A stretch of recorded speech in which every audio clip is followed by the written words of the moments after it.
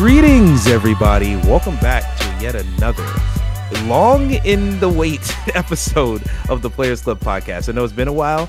You've had all the Game of the Year episodes right before this, but back to another traditional episode of the Players Club podcast. Thank you all for listening. Thank you all for coming through. I am Emma Watkins Jr., and I'm joined here today by a cool cavalcade of I can't think of another K or C word that matches of people. So first, let's start off with the one and only. You know him, you love them. Alan Muir. How's it going, homie? Quick, Jesus is risen. Don't tell me Tallarico in there. Tommy Tallarico's like, actually, I helped him move the boulder to get out of the cave. Good God. Jesus is very proud. Jesus. God damn it. If you haven't watched that oof video by H Bomber Guy, everybody, watch that video. It's a good video. It will make you. I'm gonna send you a video that Pat Contry shared on his YouTube channel that is equal parts to that. Like, it's Tommy Tallarico talking about Pat Contry and Ian for about 50 minutes. Oh boy. That's it's nuts. I can only imagine how nuts that is. Oh boy. All right. So I guess I'll look at that soon. But before I look at any of that, let's also welcome back Graydon Webb. How's it going, homie? It's good. I'm starting it off tired, so we'll see how this goes. Oh boy. Shout out to the 11 p.m. almost recording times, but we'll make it through. We'll make it through. But you're not just joined here with these three folks. You're also joined here today by new guests on the show. DJ, how's it going, homie? Hey man, thanks for having me. I just found out that the tomb is empty and he is risen, and I gotta get the hell to church. Well, I heard this song. There's these guys that are also asking you to take into church, so maybe you can get a ride with them. I don't know who sings that song. It would have been great if I knew the people who sung that song. What's that song that goes, "Take me to church"? Yeah, you're oh my! I was just listening to it today. I was gonna sit and let you squander. Hosier. Oh, Hosier. Yeah. Hosier. That's his name. That's it. That's Take it. me to Yeah. church. There you go.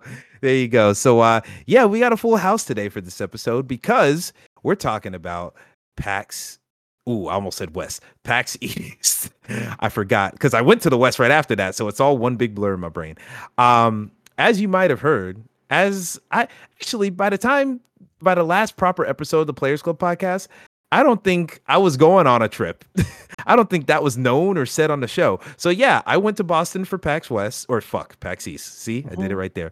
And I saw Graydon there, which was very exciting, which we're about to talk about in a second.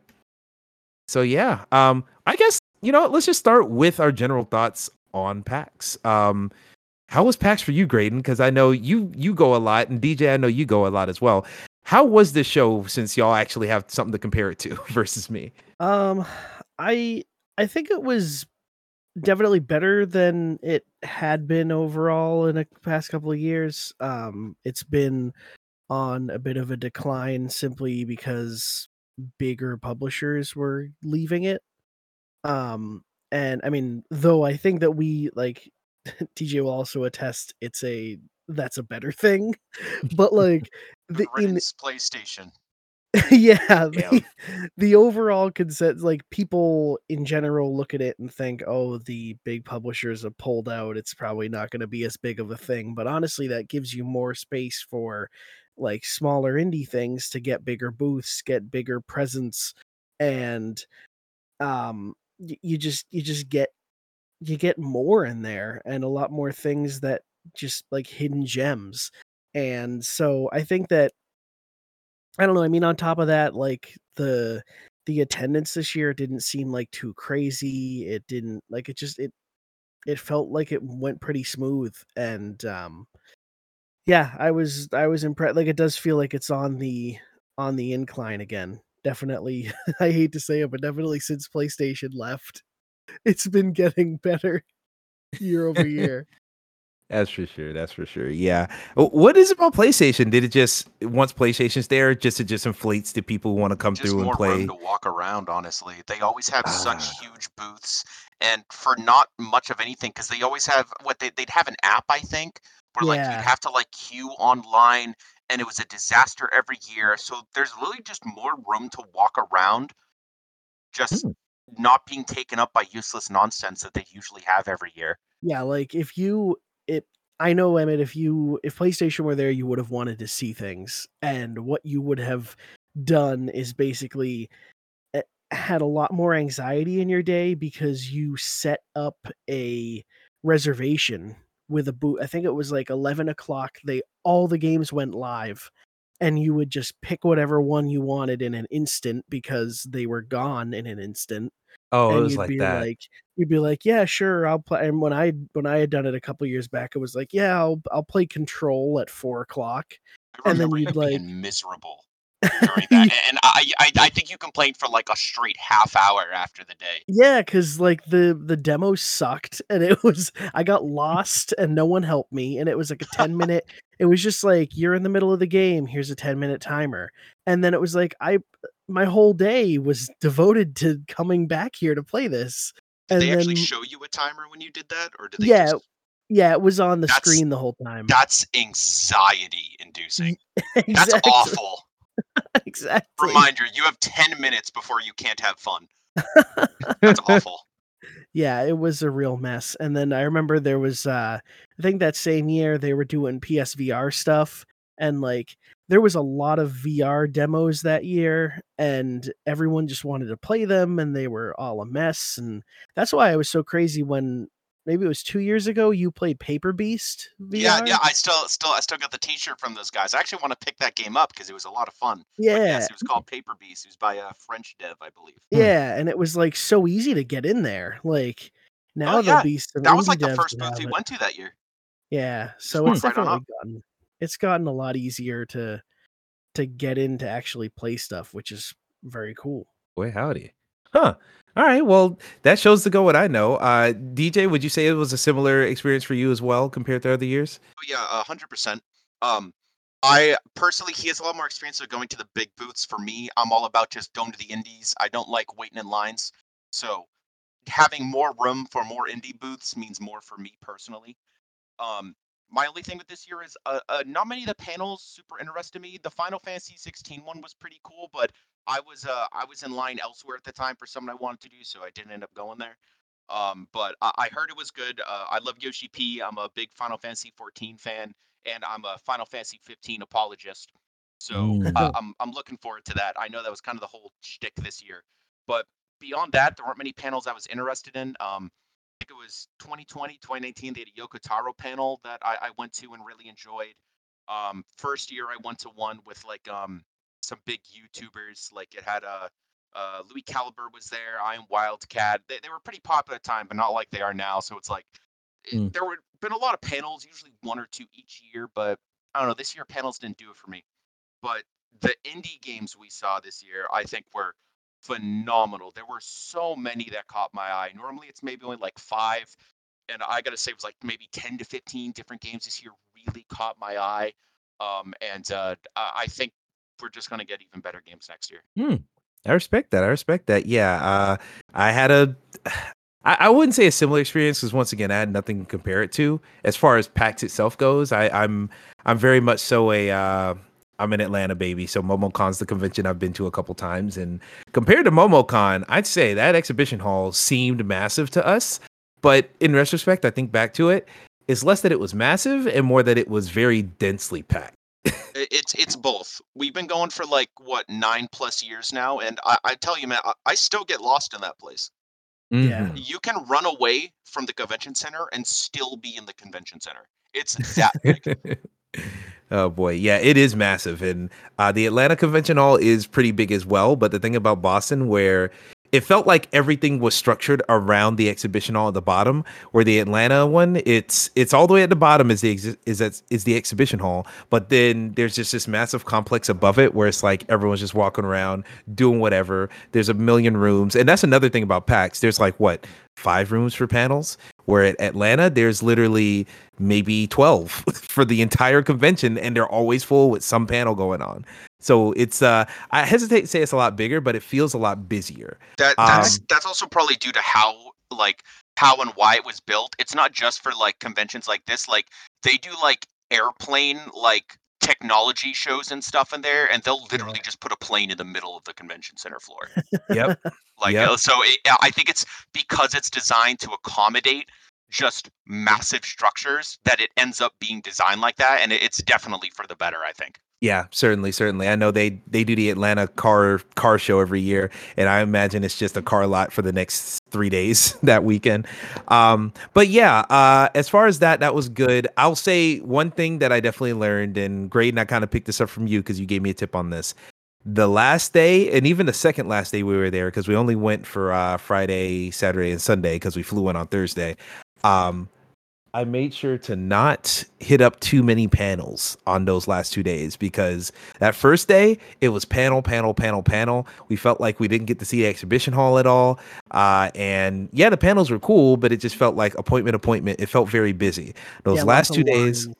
Exactly. Less lines and more just like, oh, we got to make it here. Oh, we got to make it here. We're Having always a going schedule somewhere. at a convention is very nerve-wracking. It is exactly. So on those last 2 days, we did not have a schedule. We got to just walk around to our leisure, see whatever we wanted to see, play whatever we wanted to play, buy whatever we wanted to buy. And it was a lot more calming that way. So yeah, I enjoyed the convention. Two things I'll say. This is not necessarily just a critique on the convention, but also Boston itself. First time in Boston also was this trip. Me and my girlfriend were there. And first things first, convention food. Oh my God. Too much money. Yes. Oh yeah, it's like $8 for a bottle of soda. It's brutal. It was awful. Every time we wanted to eat, it was $40 for both of us total.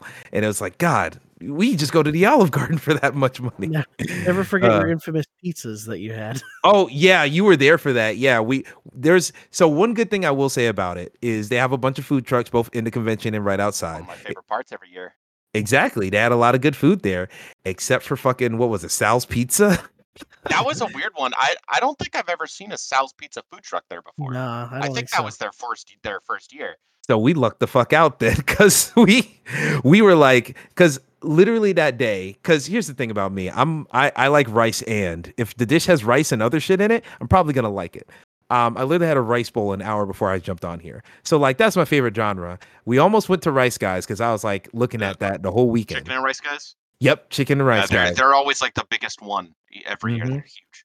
Yeah, so I was looking at it, but then I thought about it, and I was like, well, I always get rice and whenever we go out to eat. So I was like, what else they got? Let's go to pizza. So I bring her over to Sal's Pizza. First off, as soon as we ordered it, the pizza was just done. So I should have known something was up when they just turned around and got the boxes. And then we sat down to eat, and Graydon was with us. We sat down to eat. We both took a bite, and it was ice cold. And so she took them back and was like, yo, heat our shit up. And I thought they were going to give us a new pizza. No, they gave me the same box with the same bite I had taken out of it. It was just warm now. I wonder why Sal's Pizza chain isn't doing so well. Oh, yeah. Tell me about it. I just don't get it. Yeah. I wonder why this is their first time. Maybe their last. But no, I don't know if that was common or not. And it's not like they're doing bad, because it's not just the pizza truck. It's there. I saw a physical location later on when we just explored the city after the con. So calzones, huge and very good, actually. Oh, well, maybe I'll try just that at an actual brick and mortar location, because the food truck, it seems like they stopped giving a shit at a certain point. 100%. I believe it. Yeah. So yeah, maybe don't go to the Sal's Pizza truck if they're there next year, but maybe go to their physical location if you want to. But yeah, otherwise food trucks were good. They were just very expensive. The bows they were serving inside the con, those were really fucking good. So shout out to that. The other thing, Boston, very walkable city, very bike friendly. I appreciate that. And the convention was like 1.5 miles away, so we could have walked a good 30 minutes and have been there every day. It was so fucking cold. It's actually beautiful. It's normally a lot colder. Yeah, this was a day, good, especially at the seaport when you got the wind blowing. This year was actually beautiful. I thought of not even coming in with a jacket. I was so excited because I think like 2019 or maybe 2018. I swear to God, it was like 5 degrees or something with wind chill. Like it was awful. Especially, and that's why I don't like showing up right at the beginning, because you get in that queue underneath the giant metal awning. In a queue. Yeah, there's that line, and it's all like last year's was pretty nice too. It was like a 55 degree day or so last year. It was really nice. Yeah. That's very nice. I grew up in the South. So Fair 55 enough. degrees is fucking Antarctica. Bro, that's shorts weather, dude. I may as well be heading to the beach. Ooh, you know what? Side note, I'm not gonna talk about this part of the trip because we'll be here too long. We went to LA for WrestleMania right after PAX, and we went to the fucking what is it? Santa Monica Pier, and we all put on our little shorts and beach attire. It was cold over there too. It was like 56. We were so screwed this whole trip. But yeah, in any case, it was very cold there. Too cold to walk. And then we said, oh, we're going to do bikes every single morning. The wind in your face. We didn't bring scarves. We didn't bring gloves. We brought big jackets, but that was about it. And hats, but we didn't, nothing else. But we were fucking dying over there. So yeah, in the future, we'll bring a lot more shit if it's going to be that cold. Because we definitely could have walked if we just bundled up appropriately. And getting to the convention center, like if you don't know how the buses work, which like can be even I've been in Boston for a while. Yeah, like I know how the T works, but I never really take a bus ride, so I barely know how they work. Like checking their maps, and it's nerve wracking. So I never take it. I just go to South Station, and then I walk maybe 10, 15 minutes.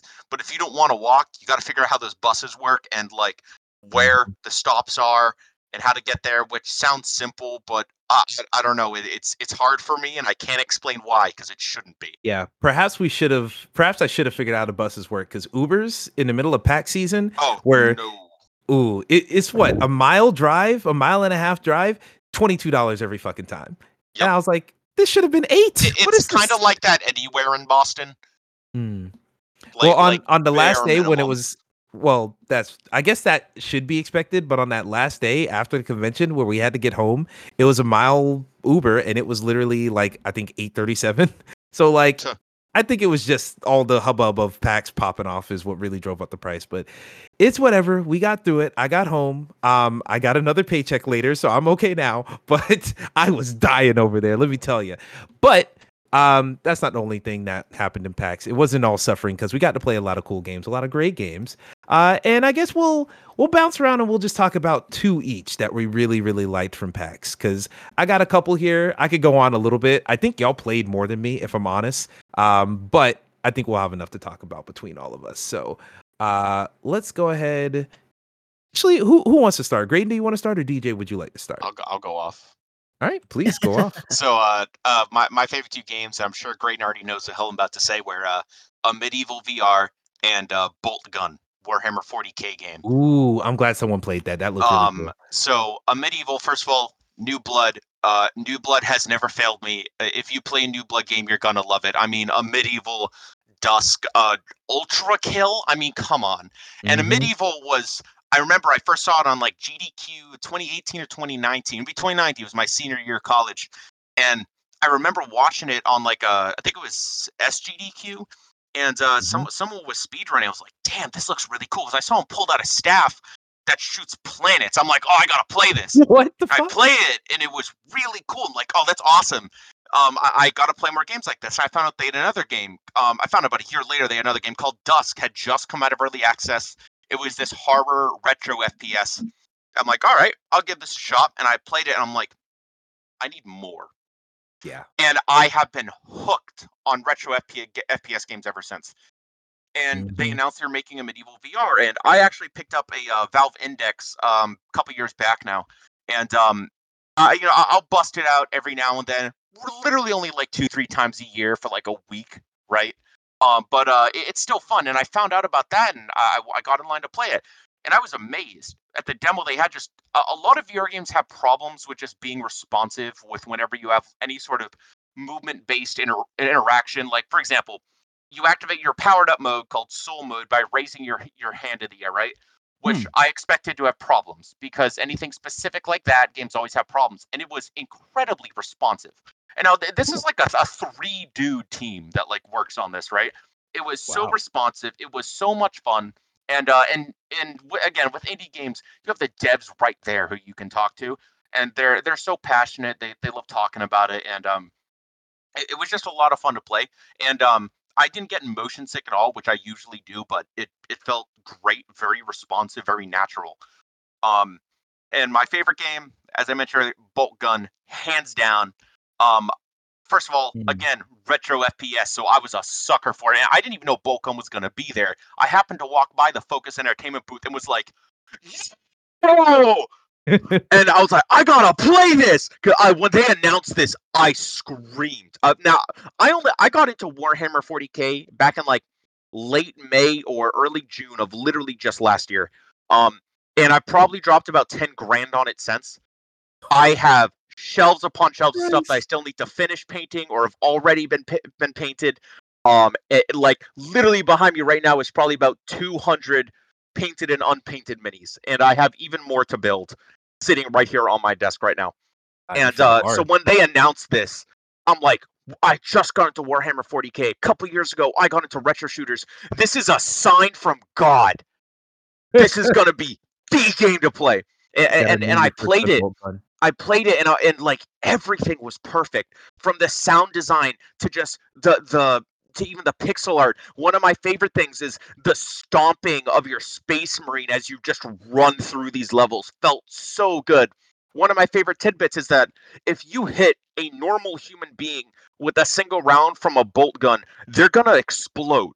And that's what happens. The first level is all just like regular people, and they're done in a single hit no matter the difficulty you're on. They just explode. It's phenomenal. The jibs are just top notch. And again, going back, the sound design I think was really the star of the game. I was blown away by how well everything sounded. My only complaint is that racking the shotgun back after each shot was a little grating to my ears. I didn't like that sound, but everything else, from the sounds that the guns made, the feet, the enemies, and then we got the pixel art, everything was just perfect. And they say it's coming out this year. Don't have a date yet, but what I played, it felt refined, it felt finished, it felt perfectly polished, and I cannot wait for the full release. Boy, howdy. I did not expect that much praise. For first off, a Medieval, I'm surprised you say it didn't get you motion sick, because I looked up a trailer where you were talking. I would just all over the floor, I'd be swimming in it. Like, good God. I see, now if you use VR enough, like you get used to it. But I literally haven't touched this in probably about a year, so I expected to get motion sickness and didn't. Pro tip, by the way, you get motion sickness, telling you right now, you won't believe me. Chicken tenders, bro. It's an instant cure, I swear to God. I can't explain it, but it works. You're lucky there's a Magoo's, or not. Is it Magoo's? I have a Magoo's chicken place and a Zaxby's very close to my house. So now I know what to do. I have no idea what that means. I'm from Massachusetts. I think Magoo's is like some like southeastern chain. I have no idea, but I've heard of Zaxby's. I know of Zaxby's. Yeah, Zaxby's I think everyone knows. The Magoo's is, I didn't know what that shit was until they built it here. So it's like an old cartoon character. Yeah, honestly, it sounds like Magoo, man. Because I heard the words Warhammer, DJ, I'm dropping this in here because I think you'll enjoy this. Oh, it's this. Yes, TTS Emperor. I know them. They're great. Ooh, if the Emperor had text-to-speech device. Yeah, these are classics. But it's been a real downward spiral for my bank account since getting into this. Oh boy. 10th edition soon, baby. It was such a weird like coincidence that like he got into that and then like was always known for liking retro shooters, and then it was just like, oh, what if I'm regressing. I went to the 90s. Now I'm at the 80s with Warhammer. I don't know what happened in the 70s, but maybe I'll be making synth music next. You're everything my dad hates about indie games, because he thinks that they're all just pixel art. There's so much more than that. Actually, one of the indies I'm attempting to stay calm right now. Great, I'm doing like breathing exercises. I know, you can come over here right the hell now. I was about to say, you hear a knock behind the mic, but no. I'll say for Bolt Gun, I've been kind of interested in it because it just seems like a game I would love. Because similar to you, I haven't fallen in love with every single New Blood game, not because of lack of trying. Well, actually, it is literally just lack of trying. Like, I haven't played all their games, but Dusk I fucking love. That's one of my favorite games now. Top notch, and that Dave Zemansky. I mean, he made Iron Lung, which is now like an indie horror classic. I mean, I think Markiplier played it, so boom. Oh yeah, you're golden. Like, also, Iron Lung is great, and Squirrel Stapler, a part of Dread X2, which is same concept. It's creepy, and then a big jump scare right at the end. but it's a little bit sillier in tone. Also, need I remind you, speaking of retro shooters, that Emmett fought hard for Nightmare Reaper for Game of the Oh, I Year. love Nightmare Reaper. Nightmare Reaper is a blessing upon this household. Hell yeah. And Andrew Hulshult did the soundtrack, might I add. He also did the soundtrack for Dusk. He did the soundtrack along with David Levi, not sure how to pronounce his last name, for Doom Eternal DLCs. He did Proteus soundtrack as well. He's done a ton of other stuff. Incredibly talented musician. And again, he did the soundtrack for Nightmare Reaper, which I actually still need to finish. I only finished episode 1 and 2. I haven't done 3 yet. Oh, but I know there's Sydney multiple 11 has a episodes or great multiple video on it. There's 3 episodes. Oh my fucking it god! had its full release last year. Oh, I thought I was like halfway through the game. I'm halfway through episode fucking 1. So you haven't even gotten the grappling hook, dude. Dude, there's a Oh, grappling hook God. in episode 2, and then it upgrades in episode 3. You can't tell me that. I'm Titanfall 2's biggest fan. You can't tell me there's a grappling hook in a fucking game. Dude, you're preaching to the choir. I got like 500 hours in Titanfall 2. I'm It's super terrified. fun. Yeah, you've got like these big city levels and stuff. It's a good time. I'm gonna shit myself, but before I shit myself, let me talk about. Also, I did want to point out. Also, not the biggest. No. I'm not into Warhammer that heavily, but I really love Space Marine. I'm very excited about 2. So Bolt Gun looks right up my alley as well. Amen. I pre-ordered the collector's edition with that beautiful statue. I might have to. I don't know. I don't have any more room for $300 is a small price to pay for a cool, really cool statue of Titus. Now you got me looking it up and seeing if I want to take out a mortgage for it. They had it there at the Folks Entertainment booth, and like they had because they had 2 sides to their booth. You could walk down the middle to some display cases, and they had the statue there. You can do it with or without the helmet, but if you do it without the helmet, you're doing it wrong. That's just how it is. Yeah, then I can be in the helmet. Exactly. All right, well, from there we'll slide on to some other games because I approve of every single game you listed. But now I want to see what you got to say, Graydon. What are the games you had in store, and do you have anything that isn't just a gun shooty fun time? Yeah, I have oddly more on brand with my type of thing. Actually, I do have one that was a bit off brand. So I will start with, I guess, the bigger name of the show, which I was surprised was getting as much traction as it did. Traction, pun intended. Was a game called Pacific Drive. Oh yeah, you told me this finally sold you on it because I wasn't sure. Yeah, so it's not. I say it's on brand with me just because it's like typical, like it's an indie game in the like an Oregon style Twin Peaks vibe world, just lots of tall trees, lots of fog, lots of, like just that kind of thing. And first person game. The way that I described it when I briefly wrote about it on the Snapchat was that game Kona, that survival game, the snow game that's like on PlayStation Plus and also on VR. Yes, I own it for some reason. I don't know why. I highly recommend it, especially if you like puzzlers and survival games. I am not a survival game kind of guy. I really don't care much for resource management, that kind of thing. But if it's done subtly enough, I can deal with it, and I will push through that to try to enjoy the game. So Kona did that for me, and this feels like Kona in a car. So Karna? Karna, kind of also like how Void Train is on a train. It's actually very reminiscent of Void Train if you think about it. So basically what Pacific Drive is the demo, at least. You started off at a gas station, you had this busted up car, and your goal is to get the car on the road. So I was watching other people play the demo for a bit, and people were like, "Oh, I have a buzzsaw. I can break things down and get parts out of it. Oh, I can use my blowtorch and I can repair things." And so I actually I watched one guy use his whole 15 minutes, the demo was, to just fuck around in the gas station. And I was like, "No, I'm going to try to get objectives done." So I got the car kind of going, repaired some things, and then I was looking around and I found a nitrous thing, and I just grabbed it and I'm like walking around with it, and one of the devs comes over to me and he's like, yeah, that's like one of our favorite things. You can just mount that on the back of the car and then you have nitrous. And it was just like, oh, I found a thing that not really other people were finding. Cool, that's interesting. The 1982 Honda Civic with nitrous. With nitrous. Outstanding. Right. Love So it. like you could put a big spotlight on the top, like you could kind of trick out your car however you wanted. So not to mention your inventory is akin to the attaché case of Resident Evil 4. So if you like that kind of thing, They know what that's they're happening. doing. So then you get in your car and like you really have to like do the click the stick shift, click the ignition, like you have to like do this bit of a car simulation thing.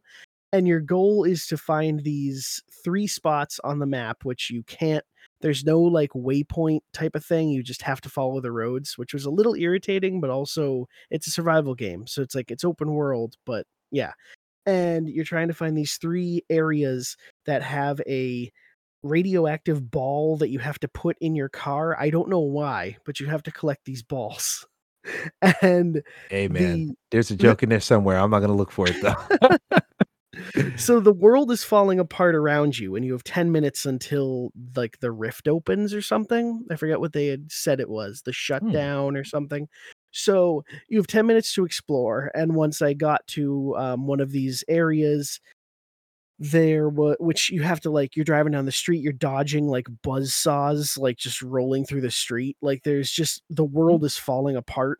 Boy, And howdy. yeah, and there's like little lightning storms and rocks fall out of the sky. So you get to one of these areas and it's a radioactive zone. So I assume you can eventually upgrade your like outfit and be able to deal with that. But I'm just running in there, watching my health go down, grabbing the ball and running back to my car with it. So I get one of them and I'm like, cool, 2 more. I go to find the second one. I park my car and then I go up onto a ledge. I grab the ball and I've lost my car. Oh, And there was a button to like bring the car back. It was like you can respawn your car, but you might lose some stuff. So I keep pressing it, and nothing was happening. So either it was glitching or they didn't put that part in the demo. But I was just like, well, I'm fucked for another 5 minutes. so me what and my I ball do, just gonna walk around. so I took the ball and I was like kicking it around a bit, and then I'm just kind of just walking, and I just ended up walking out onto this like suspended bridge over like a river or something, and I just go walking into oblivion as I see the timer tick down, and I just look up at the sky and you just see this like event horizon, like the sun just explodes and just a redness just comes over the Like whole the world. like the State of Play trailer from last year. I assume. See, that was the thing. People were saying it was in there, and I don't remember it. So honestly, I went in really blind. But if that's in the trailer, then yes, that's what it is. Yeah, No, the ending has like this giant bright light like coming through the forest at the end, and I only okay. know because I literally just watched it. Then yeah, then yes, that is it. But this sounds very like Stalker vibes, sort of, or at least a source of inspiration. It kind of sounds like you're Yeah. in I the middle of the zone. Yeah, I'd say that that's definitely like that. And like the goal was to get the car on the road and then get these balls. And I don't know if you can leave, but from what it seems like is you're doing, because there were some words that made it sound like you're doing runs. So kind of like a roguelite type of thing. You are Stalker. yeah, is that okay? Yeah, yeah. Maybe They That is go in. They super go in. stalker. They go into the zone, and then they grab whatever artifacts they can. They come out and try to sell them and whatnot. Mhm. Okay, then that's very stalker vibes. Yeah. Yeah. So you're like taking your car in, and then you're trying to get out in time. So what I would have done was been like, "Hey, I can't get these balls, but I guess the sun is exploding, so I'm gonna leave." And so I assume that's what you would do. But as I watched the whole thing come over me and I just slowly died because I ran to a radiated shack and I was just a radio shack, if you will. And I I just died in it while searching for things. And the dev came over to me. He's like, "Did you like it?" And I was like, I lost my car, so I was just gonna take in the beauty of it all. and, and that's basically what I did. But I was just kind of left like, this is really like worth the attention, because as you hear a lot of indie developers with that type of idea for a game, they're always saying like, "Oh, there's no game is the same. Everyone's gonna have a different play." But like, I stood there for like 20 minutes watching at least 4 different demos go on, and Hmm. they were all at different places. Like, you really each run is different, and everyone's Yeah, doing their own they thing. call it a road light. Funny enough, great Like, That name. is a brilliant love that. name. It really is. I like that a lot. It should So have been a yeah. name. Yeah, that's it's definitely, I saw people talking about it on Twitter that like you should play that, and I think Mm. that that's definitely going to be something cool, and it's coming to PlayStation apparently, so look Yeah. out for that one. I was looking out for it actually, but it's one of those games where I knew what it was. So as soon as I saw it, I popped up. I was like, "Oh, a game I know." But then I thought about it, and I was like, "I didn't think that trailer looked fun," so I didn't play it. But now everything you've told me here and earlier at the show when we talked, yeah, maybe I should have given that a shot. I probably Yeah, should have. 100%. It Yeah. looks like I hadn't even heard of it. I remember seeing it at PAX, but I didn't play it. Hadn't heard of it before. While you were talking, I mentioned I watched the trailer. Everything you're saying, me going to the website, I'm like, man, this looks awesome, and Mhm. I'm pretty excited for this game now. I literally just wish listed it on Steam, so looking Yeah. forward to that one. I feel like we've gotten a lot of good sort of creepy games lately with like, and we got the new Stalker coming out. There was a Chernobylite. This a game called Dredge just came out. A lot of more, not necessarily cosmic horror, although that is included there, but I don't know, just these creepier games like like or Control, for example. These, I don't know, Yeah. things I can relate to in SCP, and I feel like it's Unsettling. very much like an untapped or rarely tapped territory of gaming that I feel like we're starting to get a little bit more of. Yeah, I'm right there with you. I'm a big fan of these creepy but not fully horror games because I like Psychological having horror. that thrill without it going all the way into like, oh God, it's Silent Hill 2. I'm gonna be traumatized. Like I like being unsettled. Unsettled I is something love I'm looking horror, for. but if there's a jump scare, I will piss my pants, and Yeah, I'm really I not like not interested washing in that. pants. Which like I almost always just end up reading about these things. Like for example, a Skinamarink. Although Skinamarink doesn't have any jump scares, like I don't want to watch that because it was still too much Yeah. horror for me. So I just read about it, and these sort of horror inspire, but not necessarily horror games have been pretty cool. I think. Yeah, we I need would a lot more of those. recommend Skinamarink. Yeah, no, It is I a know everything that wild happens in it. time. Yeah, I watched Wendigoon's video on it. It All is, right. yeah. Let me ask this. Real quick, Skinamarink. Is it Skinamarink time. graphic? Is it violent? There is a very graphic part. But Okay. Yeah. it is graphic and violent. It's the one part. It's very jarring and surprising, but the movie puts you into the shoes of a 4-year-old boy whose parents aren't home and he's alone in the dark. And Yeah. there's a very disturbing twist and realization at the end. And it is terrifying on a more deep and visceral level, on a far more innate thing. You're a little kid, you're alone, and you're afraid of the dark, and that is where it puts you. It's the focus on a realistic fear that pretty much everyone has had, of just Well, look, and Of like the going, fact it's you. You were the Skinamarink. the fact They that say it's that goes. It was you. You're the Skinamarink. They say that. Yeah. and then Peter um, Griffin's like, "Oh, that's why." Is It's like, wow, this is just like that time I met the Skinamarink. it's Skinamarink in time, and then he Skinamarinked all those dudes. I've heard Um, people think that it's like just not worth your time, but And it for really some is people, it just isn't. I think this sounds high and mighty of me, but I sincerely think that's an empathy thing. I think that if you are unable to put yourself into the shoes of these children, you will not find the movie scary. If you are yeah, able, if you get attached to them and you put yourself in their shoes, you will come away having trouble sleeping for the next couple months. yeah. hmm. It definitely stuck with me. Like we've been talking about it for a long time. I still think about it, dude. Hmm. Well, long story short on that one, I know Gabby likes horror movies more than me. I'll see if she's interested in Skinamarink. Maybe You do we'll have to watch have that later. patience too. It's like one of those things, like if you're expecting like uh it just doesn't have the same vibe of any horror film I've ever really seen before. It's also very low budget. It's an indie. You got to remember, it's not like you're getting these crazy effects, but it is very creative in what it does. I like a good indie horror film. I watched what's the one everybody talked about with Justin Long in it last year? Tusk. Not Tusk. That's years ago. That's a masterpiece. Oh my god. I don't have opinions on Tusk. I haven't watched it, but I heard it's wild. You said it was last year? I know Creep is the one. Oh, Barbarian. I haven't heard of that.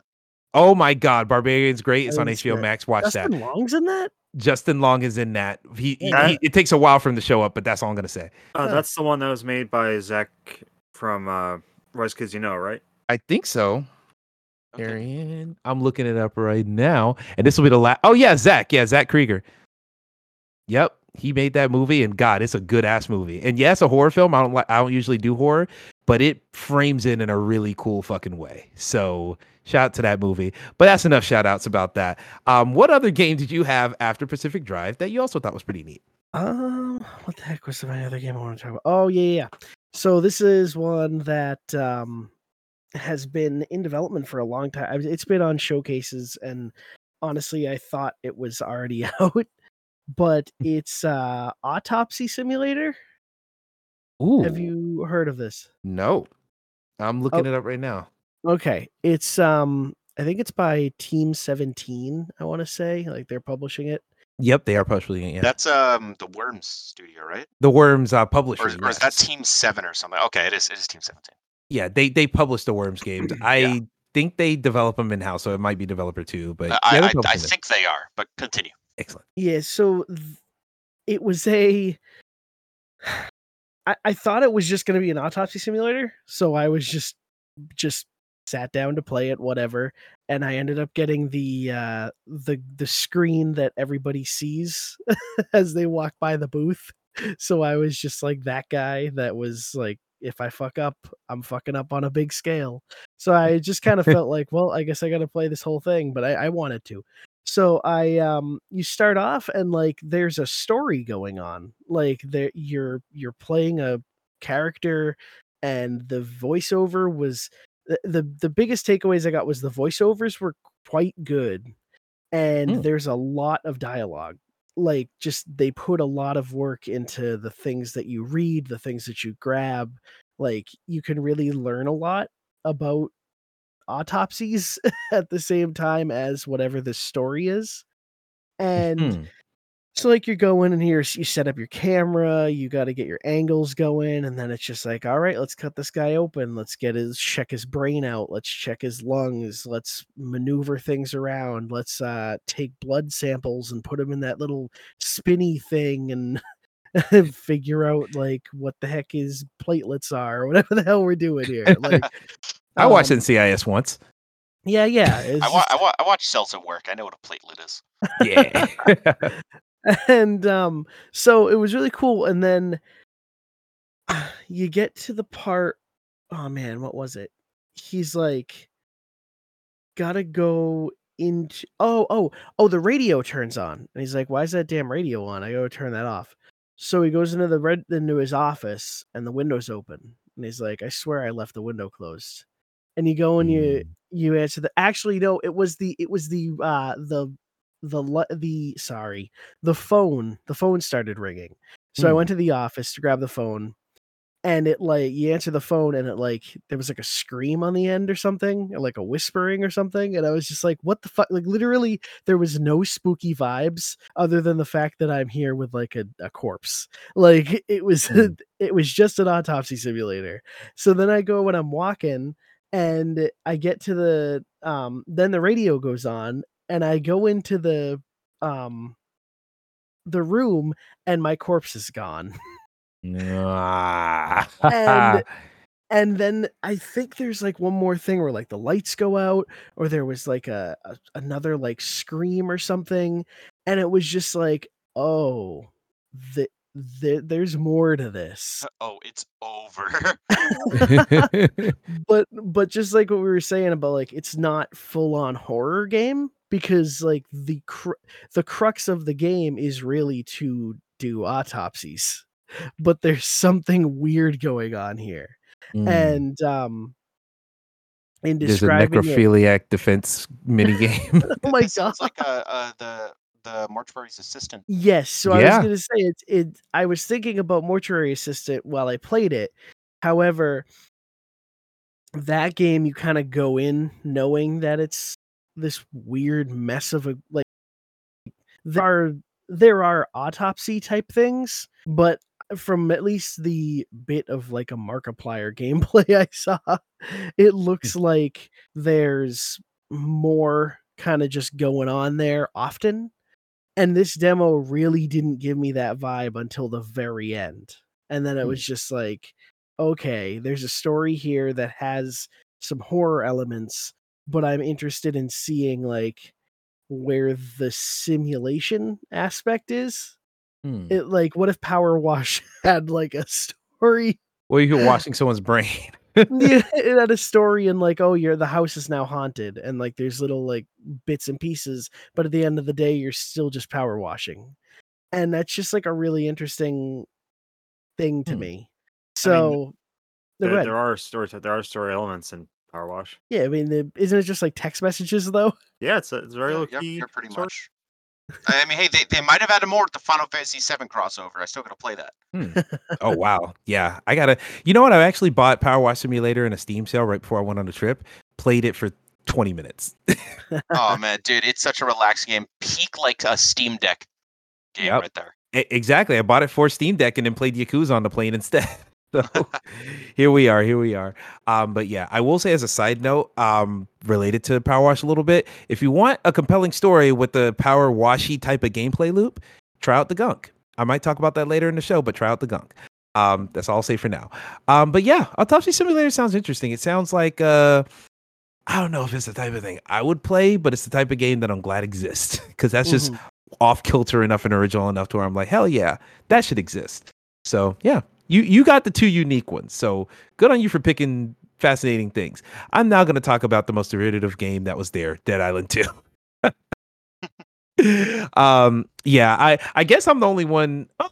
Warhammer was published by a pretty big publisher, and New Blood's still technically indie, but that's a little bit bigger. But I think Dead Island 2 is the closest thing to a quote unquote AAA game that they had there. That and what was the other one? Atlas Fallen was a AAA ass looking AAA game. Yeah, Focus had some big like. Focus they've been doing big. Well, because they first of all they do like all the Warhammer stuff now. They're doing Space Marine 2, like we mentioned. They've been doing well for themselves. I mean, they acquired Saber Interactive a while back, and they did the World War Z game, which is very good, by the way. Hidden Gem. Indeed, I agree. I played some of that back in the day. Yeah, Focus really brought it. They brought all the biggest scale games to the show, and I did play some Atlas Fallen. Didn't have it on my list, but I enjoy it. It just plays like Darksiders, but different. But Dead Island 2 is the one that actually really got me here because I'll say I'm surprised because Graydon, I know you're Mr. Dead Island 2 lives. So on Easter Sunday, it is revived here. Did you end up touching it at all? I got in that line 2 or 3 times, and every time it just. I know you said there were a lot of stations. The problem was it's a big demo, so like people. It's a long wait, no matter what. Yeah, people were playing it to the end, and I just kept looking and being like, I think I started there both days, and it was just like, there's too much going on, and this game, I like assume you know what it is already. I don't buy games at launch. I assume I will buy this very close to launch, and it will be out within a week or 2. Like at the time, like a month, but now it's getting even closer, and it's just like, I don't need to be here to play. Like, I want to play a game that has no release date. Yeah. Like, I don't want to play anything. Honestly, all the things that I played didn't have them. That's why I was hesitant to play Autopsy Simulator, because I was like, this game might even be out. And I think if you Google it, it does say that it came out last year, but then the Steam page is like, coming soon. It was probably like early access on some systems or something. Yeah, it could be that, which like I'm still not upset about. Like, okay. But it's just, yeah, I couldn't justify playing Dead Island, but I did go to their little carnival thing. And Oh yeah, we take the photos with the Helle sign. Yeah, I got a color change cup. Fuck, I didn't go to the carnival. I should have gone to the carnival and got prizes. Yeah. God, that would have been cool. But me and Gabby took pictures at the Helle thing. And we both did play that demo because you right, it is a long line, but they had 20 stations. But yes, the demo was long, but it was like I think it was 15 or 20 minutes was the timer they were on. So you wouldn't wait more than an hour, which is a lot for a game that's coming out in less than a month. But I think it was worth it because I enjoyed that game. I actually enjoyed it more than I thought. Because look, it's Dead Island 2. If you've looked at gameplay for Dead Island 2, or really if you looked at gameplay for Dead Island 1, you probably know what you're getting. It's first person, it's melee based, you're swinging, you're chopping, you're hacking. But what I didn't expect is I expected to feel a lot older. Or actually, that's not even the right phrase. It's less that I expected it to feel older. I expected it to feel outdated. Jankier? Yeah, jankier. I think that's it. I expected it to not feel modern in the way that I expected not to be fun anymore. I expected not to enjoy it anymore. But You then I got expected in it there. to be the PlayStation Home version of the game. Yeah, I expected that where all the assets take an extra 3 minutes to load, and then now I can see your costume. But no, it ended up being a lot more. It was a little bit more polished, but like the game just knew what it was. Like it wasn't trying to reach for, we're trying to be this new cinematic, really crazy prestige horror experience. No, it's like, hey, here's your objective. You're in this carnival, you're hacking up zombies. Instead of it saying, hey, kill 50 zombies, it's like, kill the line cutters because you're in line for this Ferris wheel to try and get through it for the next thing. So it's like it's being playful about it in a way that kind of got you into the vibe, got you into the mood. And then the actual swinging and chopping up of the zombies themselves felt elevated because it wasn't just, you chopped off their arm and then they fall down. Like you could literally see the actual point where you hit them, the bone breaking or like the skin being severed. It felt very visceral in a way where it's like, oh man, it feels like I actually made that cut rather than hitting the predetermined place where the bone They've got breaks. Levolution for zombies. Yeah, I mean, they actually.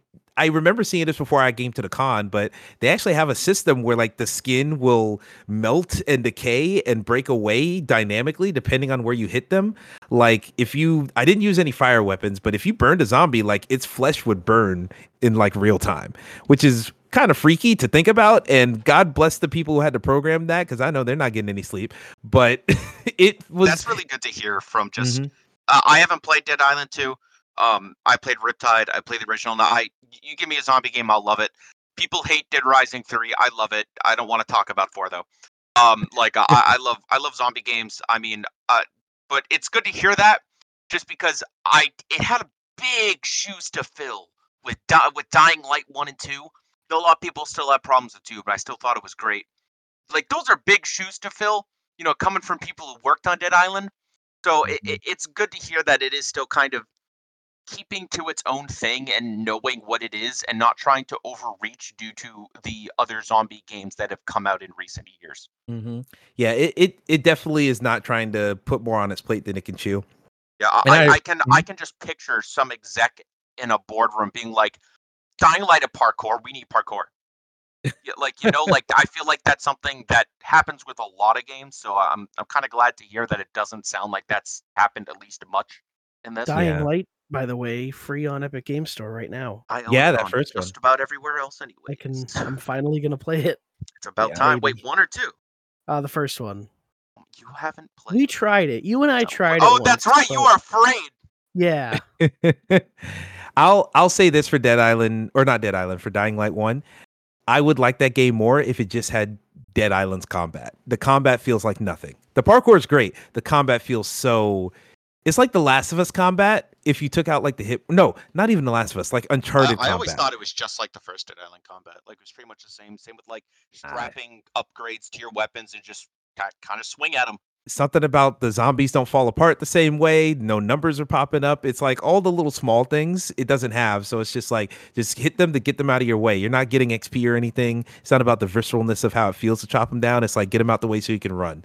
And I'm like, fuck. I suppose. I mean, you do get XP. I forget if there are numbers that pop up in the second game or not. In the second game, yes. And I think you can turn on numbers in the first one. I could have sworn you could turn on numbers. I might be imagining that. Don't quote me on that. I swear to God, I remember like seeing a zombie get hit by electricity and had a little blue number popping up, but I could be completely misremembering, so don't quote me on that. I will be Um, investigating that. I got like several hours in on Xbox. So I might go I back. think a big part of the first game is really just exploring because there's so many fun, goofy Easter eggs to find and just Mm. like insane stuff. And they have like just these like batshit like side quests that you'd never think of. Like in the old town on like a beach, you can find this little tiny pebble, and then on the other side of the map, you can find another one in a field. But it's like you have to be pinpoint accurate to actually find them, and then you put them in the skull, and you get two of the best grenades in the game. But Oh it's hell like yeah. you'd never like unless you found them by accident, you'd never find them. Mm. This is Dead Island? It's insane. No, Dying Light. Dying Light. Oh, okay, all right. Yeah, like it's the grenade you guys is literally like one's in left hand, one's in right hand. I forgot what the left hand one does, but the right hand one is like a ball of lightning you throw in it. It's like a Tesla ball kind of thing. It just zaps any zombies around it. Like there's all sorts of little fun Easter eggs in that. I think that's kind of I think the Easter eggs gave the game a lot of personality. Mm. Interesting. Yeah, I might have to come around to it, but right now I'm on the Dying Light or the Dead Island train right now. I actually picked up Riptide, the remaster on Xbox because it has that frame rate boost. So I might get through that in preparation for 2 because I'm excited for 2 now because that demo was really, really good, really, really solid. I wanted to play longer than the time they gave us because it was that fun. That first game was pretty much the perfect podcast game. I couldn't tell you anything that happened in that first game because I just listen to podcasts for 20 hours until I beat it. I will do the same with Dead Island 2, and it will be one of my game of the years. Video game opening theme, though. Oh, yeah, Sam B's back. Who do you voodoo, bitch? It's the Yeah. best. And Sam B's apparently in the sequel. They didn't have it in the demo, my God, but I saw it in really? trailers. Yeah, I saw it in like the gameplay previews that went out recently. Sam B's in the game. I did not know that. Hell yeah. So get ready for that. Who do you voodoo Very to? excited. Bring Chameleonaire back for another guest verse. Shout out Chameleonaire. Anyway, speaking of that, well, actually not speaking of any of that. I don't have a great transition. I'm just gonna talk about the next game. Strayed Lights is the other game that I wanted to shout out. This was an actual indie, for Christ's sake. This one was a game. I actually been looking at this one. I saw an IGN preview for it and I thought it looked interesting. Yeah, I was very surprised that it was at PAX when I was talking to him because as I was playing the demo, or no, as I was waiting for the controller to open up, I was talking to one of the devs. Apparently, they finished this game like in January, and it comes out at the end of this month. So like it's been sitting there, polished, feature complete, everything's done on it. They've just been talking to publishers. It's coming out on literally everything: Switch, Xbox, PC, PlayStation, all that.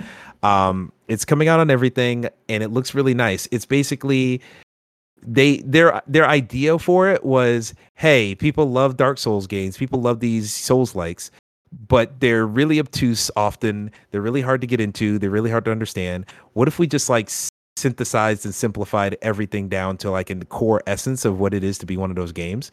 So it's still kind of punishing, but they have this color changing mechanic where you can parry in the game, and the game's kind of built around parrying, but you can parry any attack, but if you match the color of the enemy that you're fighting, then that parry gives you health back. So it kind of incentivizes you to, yeah, you can get through the whole game without ever hitting the color change mechanic. But if you want to stay alive, then that's how you get your health back, by switching to the color. And these enemies they're not just one color the whole time. They will switch colors as they fight you. There's a blue color, there's an orange color. And then when they turn purple, then you have to dodge because that attack can't be absorbed. That won't benefit you to absorb it. So that's where your dodge comes in. And it's giving me the vibe of Surge 2. I've talked about it on the show a million times, but Surge 2, which is also made by the folks who did Atlas Rising. Shout out to them. What is it? Deck 13. Love those guys. I don't know what it is about the Surge 2, but it really clicked with me. That's my favorite Souls-like to this day. It just felt very visceral, felt very good. This one feels like a more simplified version of why I liked the Surge 2. It just feels very, very simple in execution, and it feels like you have control of your character, where a lot of these Souls-like feels like you hit it and you have to sit and wait for the animation to go through before you can do anything. In this game, I felt like I was in control the whole time, where all your attacks are nice and quick. You don't feel like you're locked into a move and now, oh man, he's going to swing after I already hit strike and now I'm going to get hit. It feels like you're in control the whole time. And it also has that vibe of something like a Journey or an Omno or something like that, where there's no text, no one talks in the whole game. It's all just emotions through the animations, and they actually got Austin Wintory to do the music. So it's very good music. It's very yeah, he's good. Has a Grammy or two, I think. But yeah, they got him to do the music. It's very orchestral, very like Pixar first half of Wall-E type of music, if that makes sense. Like it's trying to portray the emotion when there are no words to do it. And it does a good job at it. So I'm looking forward to it. It's a very, I question how long the game's going to be. I wonder if it's going to be like if this game's like 20 hours, I don't know if I could do this for 20 hours unless the upgrading skills and all that stuff are really massive and really change the game in substantial ways. This feels like a good like 10 to 15 hours for me. That gameplay is good, but I feel like I know all of the tricks of the gameplay immediately. So I just wonder how they're going to build on it, how they're going to switch it up. But the foundation is very solid. They have the whole game beat, so I'm interested to see what they're going to do. And as I was talking to them, not that I have an exclusive or anything, but they were like, hey, we're already making the next game. It's probably not going to be the same type of game. So they definitely seem like they're trying to super giant their shit out to where, okay, we're making something completely different now, and now completely different, and now completely different. So, hey, if they come back around to this and this game ends up, I don't know how this game's going to shake out. I think it's going to be pretty good.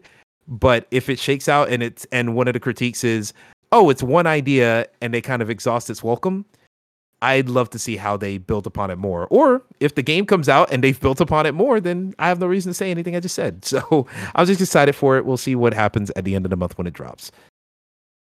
So yeah, very, very good game. And from there, that's pretty much everything I have to say, PAX wise. Is there anything else any of y'all want to say about PAX before we go ahead and chop on down to the what we're playing segment here?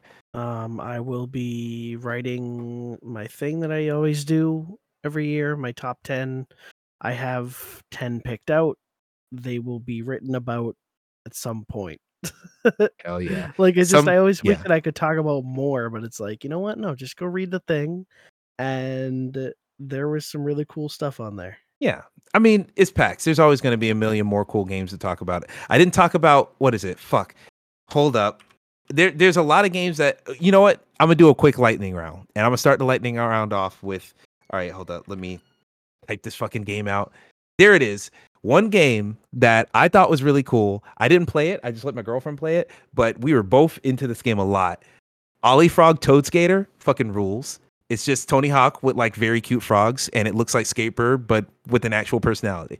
Yeah. So shout out to that. Also shout out to, of course, Atlas Fallen was cool. I'm gonna play that, but I feel like that game is just, you look at it, you know what it is immediately. There's not too much else I could say about it. It's a good version of one of those. And also, Recreation. I played Recreation finally. Mr. Burnout. Like it's good. It lacks polish, which was my big critique on all the other games that they've made, Dangerous Driving and everything. But if they have polish by the time it comes out, the foundation is good. It's fun, and I'm looking forward to it. It looks like just Burnout Paradise, but indie. So hopefully that ends up being as good as it seems. Any bonus round picks for y'all real quick? Above Snakes for me personally. Above Snakes looked really cool. It's this indie game from Crytevo. They're one of those like kind of AA publishers. They've done like a ton of popular stuff that's way too many to list. But Above Snakes is like, it's an isometric like survival game where you just sort of build your cabin out in the west, and you can craft the world around you by like placing various tiles. It seemed like a very simple but fun game, and I'm really looking forward to it. Okay, I respect that.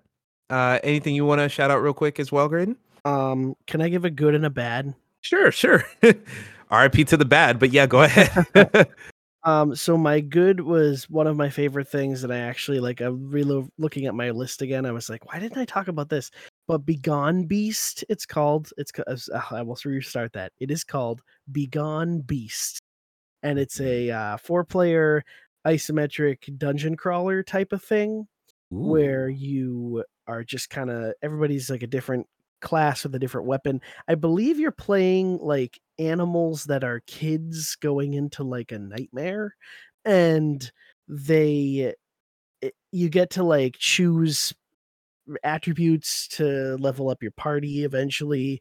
And the big thing about it is at the end you fight this enormous creepypasta looking nightmare monster.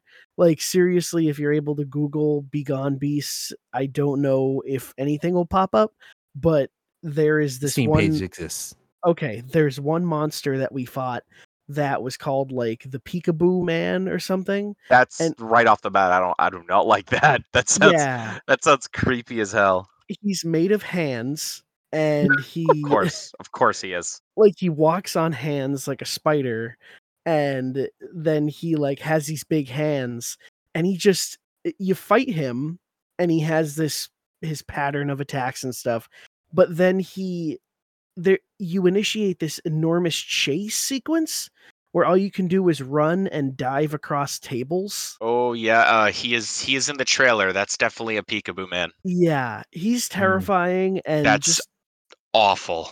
the art of it is so creepy, and just I want to commend it because it was so like nicely polished for a game that was in pre-alpha. Like we were playing something and it had a whole demo. Granted, the guy kind of had to like he was pressing buttons to show that these segments were not all together. Like he was just kind of going through different bits, but we asked and she's like, "Oh yeah, this is coming out like maybe sometime next year." And it's just like it worked so well for a game that was so early in development.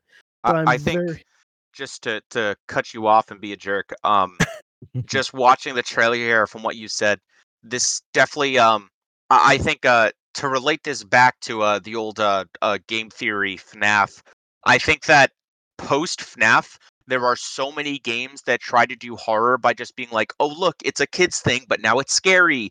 And so many of those are just cash grabs, dude. If you play Garden of Bonbon, dude, we got a problem. Okay? But I think this is taking something with your characters being cutesy and throwing them into this horrifying world in a far more interesting, original, and just inspired way, and I like seeing that a lot. Yeah, Because there is a lot of room for improvement there, and you don't have to just do FNAF 2 or 5 at this point, I guess. This honestly looks like a fever dream if you fell asleep while watching Cartoon Network and woke up while Adult Swim was on. It would be this game. That is the memory of that night. Like it's cute while also being creepy at the exact same time and in the exact same ways. It's very interesting. So shout out to that one. This is like waking up and Super Prison is on. Like you do Yeah. not know what's going on. Or like fucking you went to sleep watching fucking Adventure Time. No, not even Adventure Time. Craig of the Creek. And then you sleep during that and you wake up and fucking Mr. Pickles is on. God. So shout out to that obscure one. What's the bad game? The bad game is a game that comes out, I think, in a month. Oh God. And that is Lord of the Rings Gollum. Oh, that dude, I haven't played it, but I saw how Gollum looked and I was like, no, I'm not touching it. It's so much more than that though. Like even Gollum, like okay, his design is different and he's a little odd, but that game, it's just the mouths are off horribly. I'll just give you this little bit because I don't know if I can put this into the written words. I went to the demo. I stood in a line that was built to go for an hour and a half.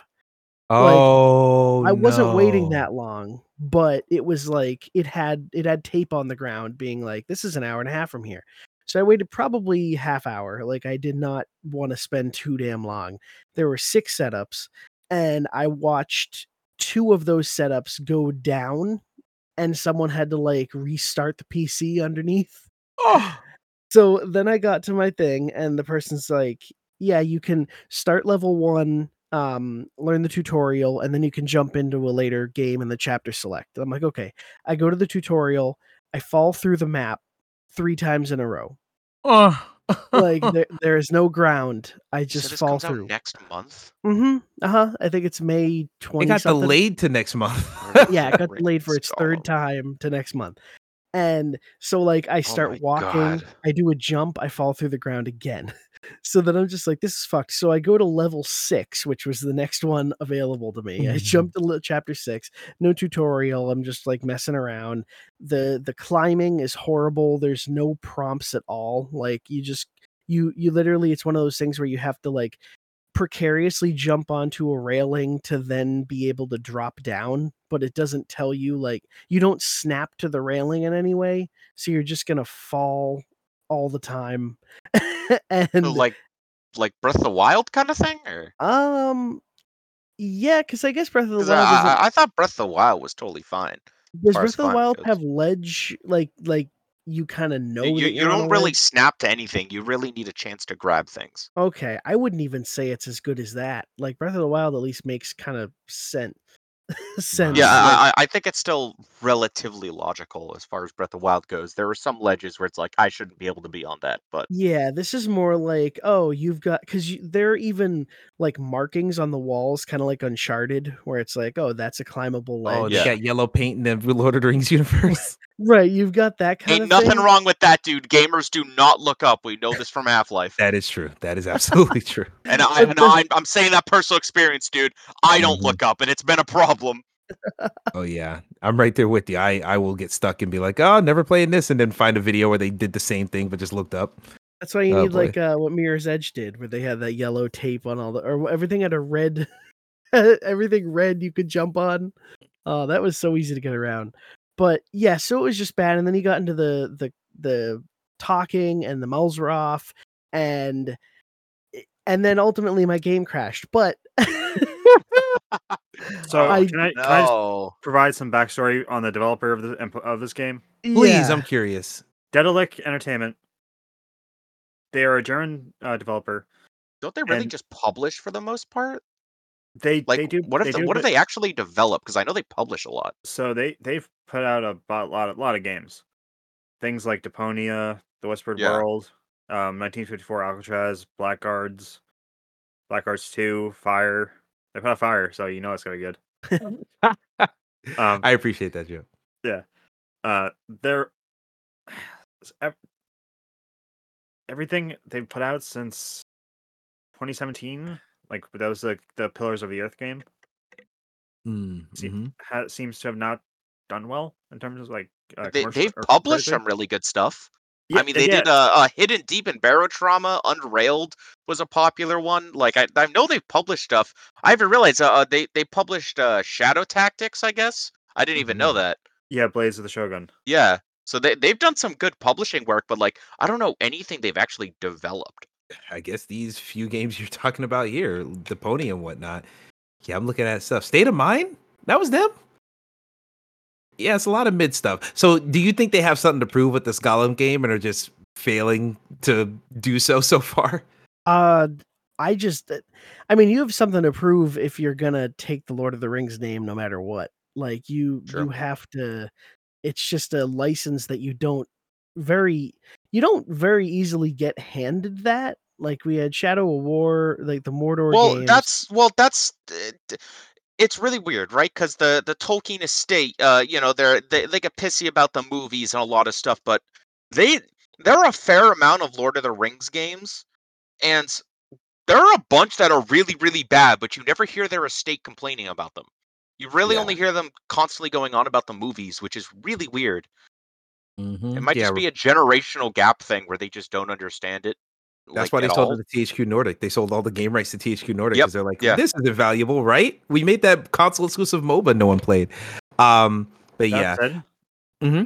that said, Dedalic is owned by like they reached last year they were bought by Nacon. Oh, so the other publisher of the game. Because it says on Steam there's two publishers. There's Nacon and there's Daedalic Entertainment. Yeah, and Nacon owns like I'd say they're a smaller version of THQ Nordic. They Interesting. own Spiders, Nacon Studio Milan, Raceward Studio, Midgar Studio, Ishtar Huh. Games. Still Rising is them. Session is them. Blood Bowl 3. Yeah, They well that's not a good thing, from what I've heard. But Blood Bowl too. Yeah, good point. Blood Bowl in general. But yeah, I didn't realize I didn't realize they were under Nacon, and I also didn't realize Nacon. Like I went to their website, they actually make peripherals first, and then they have a video game section where it's like, here's Still Rising and all this other shit we do. Ugh. So it's weird, but yeah, that's some context I did not know. So Al, I'll ask this: does it make it make sense why Gollum is the way it is because of what you're looking up?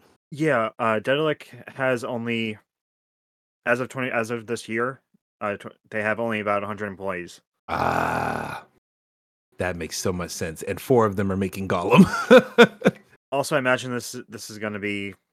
Well, I think 100 employees. I don't think this is supposed to necessarily be like a full blown AAA game. Like it is Lord of the Rings, but I think it's supposed to be more AA. Most of their work is publishing. I think 100 employees. Let's say half of those are dedicated to publishing, right? 50 employees for this still that's pretty good. With that being said, they clearly don't have a lot of developing experience.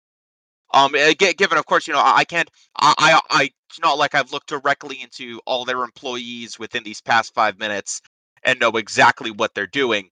But just from the company's resume, it doesn't look like there's a much. It's mostly publishing, which it's just, I don't know. It just feels weird that now they're developing this because they don't really have anything to prove as a publisher, it seems.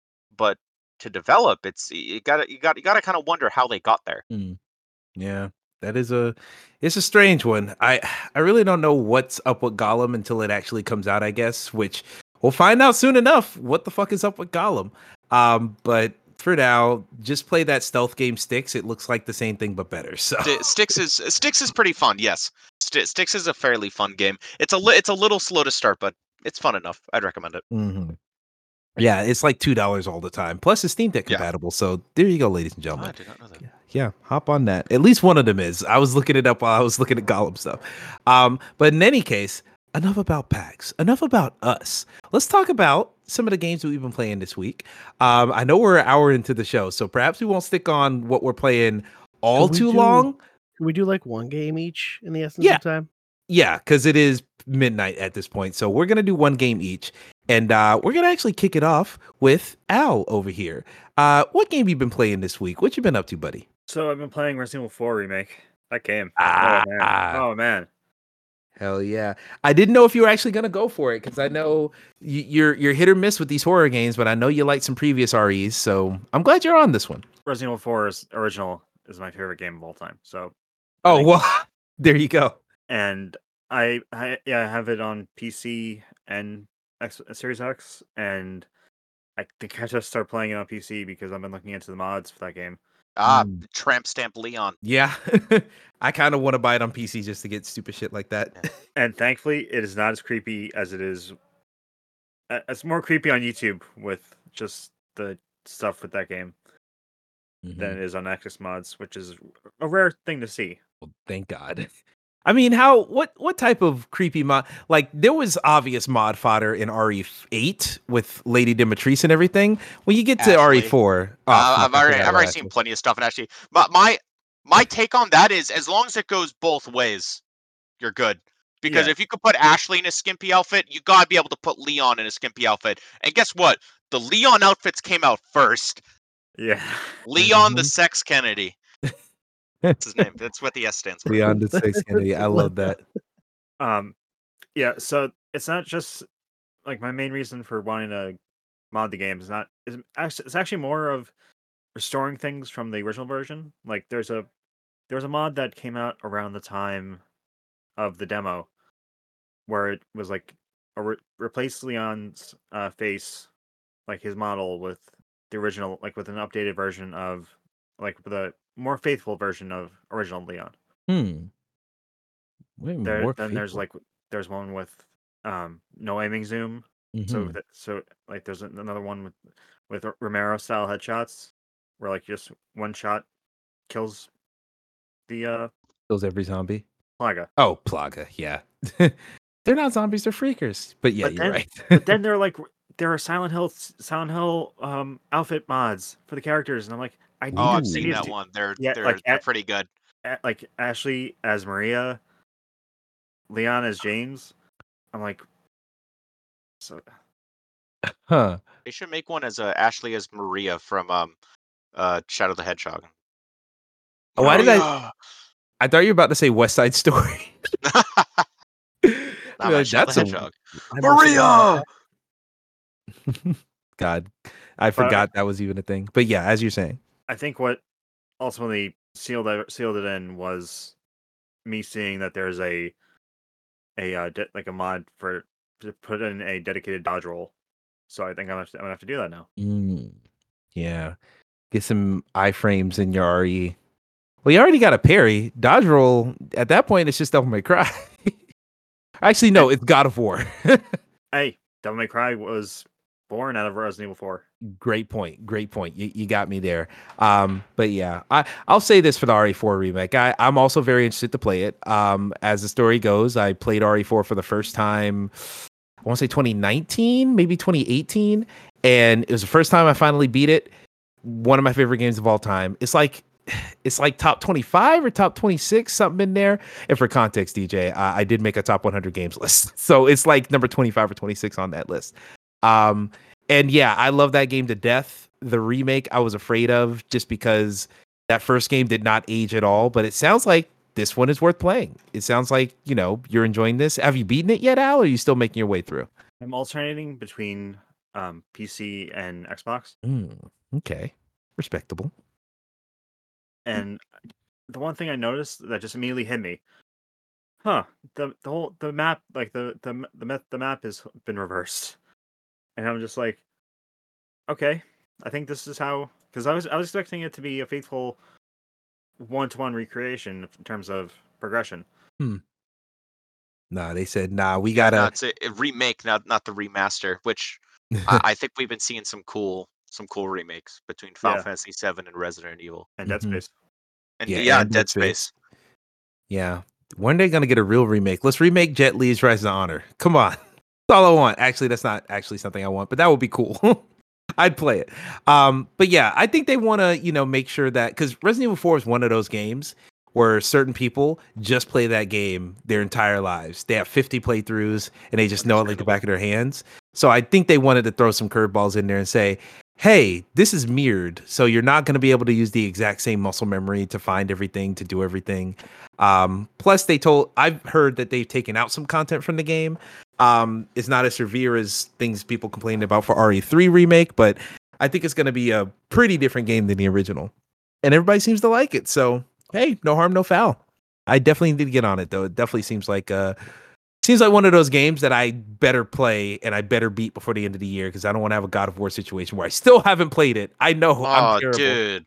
Well, okay, you're missing out, man. I started it. I'm like, I think I'm 15 hours in. I haven't touched it since December. Oh my god, man. That was my game of the year 2022. I didn't think it'd beat out Elden Ring for me, but it did. I know, I'm awful. I got to get around to it. And we had a whole damn near podcast where people were talking about it. I had to get off so they could talk about the ending. It was bad. Yeah, both of them were there. They know. It was, if you're listening to the show right now, you heard it last week. So you know my plight, you know my pain.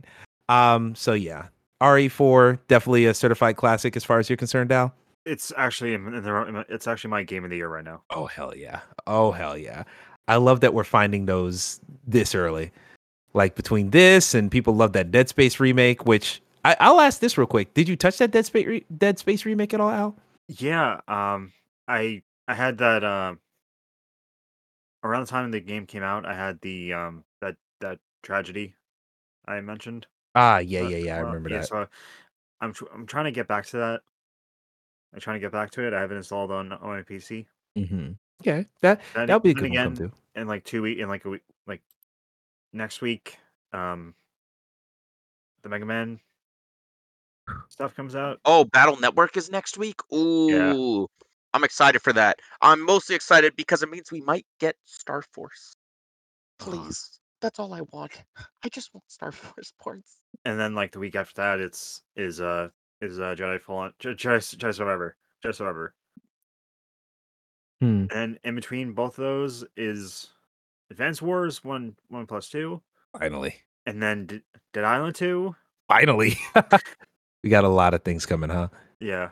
Yeah, I'm looking forward to all of it. And by looking forward, I mean I can't wait to watch the reviews and then not play it for 3 years, because apparently that's my life now. I just play shit 2 years after they come out. Which actually I was gonna say, which leads me to the game that I played this week. But Graydon, let me go ahead and bounce back to you real quick. I want to see what you've been playing this week. What little weird indie game have you been dipping your toes in that I've never heard of before? A little game called MLB The Show 23. The one that they used to try and predict games in the MLB this year. Wait, they're legit doing that? Like the Madden thing? Yeah. They ran a simulation of the game. Red Sox coming out as number 2 in the league, and that's bullshit because the Sox are ass right now. They're terrible. But yes, they mentioned that they're using MLB The Show, and they run simulations for the games for the whole season. They did it. Okay, so it's funny to bring this. It's great to bring this up because I think right when COVID hit, like with lockdown, or like right when the pandemic hit and shut down the season for a bit, they were having full on broadcasts of the announcers, I swear, like on the Mets YouTube channel, they had the actual they had Gary Cohen, Ron Darling, Keith Hernandez, doing commentary of MLB The Show exhibit game that was playing. Oh my god! It is That great. sounds amazing. I've got to go watch that. I think it was Mets Astros, and they were making it was right. It was like they were making jokes about Houston, and it was one of those things where I'm always gonna remember where I was when I saw that. I'm gonna have to find. It's incredible. Arena's back, and it's with baseball. I love that. I love that. Also, as a very tangential side note, as soon as you said Houston, it made me think of the video that came out while I was on vacation of Megan Thee Stallion throwing the pitch for that one Astros game. And I'll tell you what, me and Gabby had the same thought. That's all I'm gonna say. Shout out to Megan Thee Stallion. She's great. Anywho, how's that new MLB, Graydon? I like it. I think it's fun. I mean, I don't see as deep of a change year over year as like Alan does, who really dives deep into these and like. Hold on. I'm not like. Can you hear me? Oh yeah, I can hear you. Yeah, you're good. If I couldn't hear you, I would have been like, "Yo, I have to fill the space." All right, cool. Yeah. So, but I mean, compared to like last year, we liked it. We thought it was pretty good. This year, I mean, I'm really enjoying. As I had written to the group chat the other day, I feel like there's a charm to this one, and I think it comes from like the new animations, and the commentary is really like just varied, and there was just some moment in it. I forget what it was. They were talking about the 2018 World Series, and like just a moment. Oh, it was something about Chris Sale, and like you hear the commentators just going back and forth, and they're like, "We commentated that together, didn't we? Yes, we did. That was a lot of fun." And it's just like really sweet. Like, what the fuck? These are just like computer men, but they're It real. makes them feel like real. Yeah, it just feels like so like you're actually doing something, and then like there's different camera angles that make it look like, oh, we're showing different replays. It just doesn't feel like an old sports game anymore. Like you really feel like you're watching a game that you're playing at the same time. It's like I'm really there. It's like you're really there. And I don't know, I like it. I've been playing March to October a lot, and hoping that something there feels different, and I would say that it does. So Is I'm there quite... have they finally added an Ask Madden feature, or is that still missing? that is still missing, That's sadly. absurd, man. That's unplayable. No Ask Madden? No Ask Madden in the I can't MLB. believe this, dude. What would be the Madden equivalent for baseball? Because all I can think of is like, I don't care. I still just want John Madden. hey, I'm I John don't Madden. know. You brought me back for this. Ask Daisuke Matsuzaka. I don't know. Oh, Well, okay, you went somewhere with actual knowledge behind it. I was just like Rosie O'Donnell. I just like Daisuke Matsuzaka when I was a kid because I thought his name was cool. He is cool. Yeah, he is. He's pitching for the Sox. It's great. We couldn't get asked. We could. Yeah, go ahead. Just wait till you hear about Keigawa. There you go. I was gonna say we can't get asked Madden, but we got the entire cast of Sandlot. Oh wait, sorry, I'm getting Sandlot 2. Sorry, everybody. Oh no. Oh no. Oh boy. But in any case, yeah, MLB still trucking on. Sounds like a good time. Sounds like a good game. You might. Graydon. Yeah. So the comments, the play for MLB 2023.